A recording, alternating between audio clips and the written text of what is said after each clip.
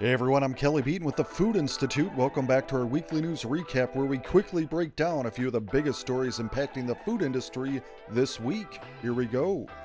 Consumers broke Black Friday and Cyber Monday records in recent days. Despite recession fears, consumers were in spending moods to kick off the holiday season, sending Black Friday sales at brick-and-mortar stores up 12% from last year and e-commerce sales up 14%, MasterCard Spending Pulse reported.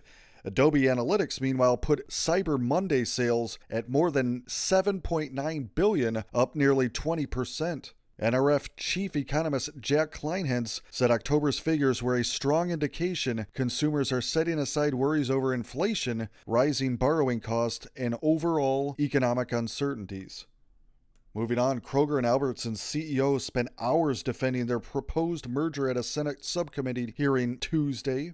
The executives argued against possible higher consumer prices, lost jobs, and the combined buying power of the super grocer. Meanwhile, union members spoke out against the Kroger-Albertsons merger at a press conference the same day, saying the merger could cost thousands of workers their jobs. Several employees detailed their past experiences with industry consolidation, including the 2015 Albertsons-Safeway merger, and their concerns about the impact of the pending deal. In alcohol news, non-alcoholic beer, wine, and cocktails are surging in popularity, driven by a desire for better mental and physical health, a trend that's driven by 21 to 35-year-olds and light drinkers. A study from Phalanx also found flavor and ability to try before buying as huge factors contributing to the trend, reported Supermarket News.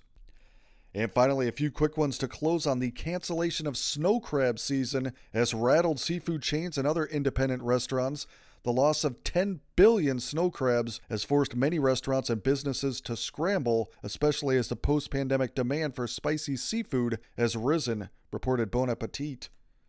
DoorDash will reduce its corporate staff by about 1,250, or 6% of the company, as a food delivery platform looks to rein in cost after a pandemic-fueled growth spurt. DoorDash is the latest among a swath of tech companies to cut staff to pare back costs amid rising interest rates and economic uncertainty, reported the Wall Street Journal. And lastly, sweet and dirty sodas and pickle-flavored products were recently noted among Yelp's trends to watch in 2023. Yelp tapped its team of data scientists to identify the increasingly popular products. Pickle slushies are now a thing. What a time to be alive. All right, that'll do it for now. That was your food industry news. I'm Kelly Beaton.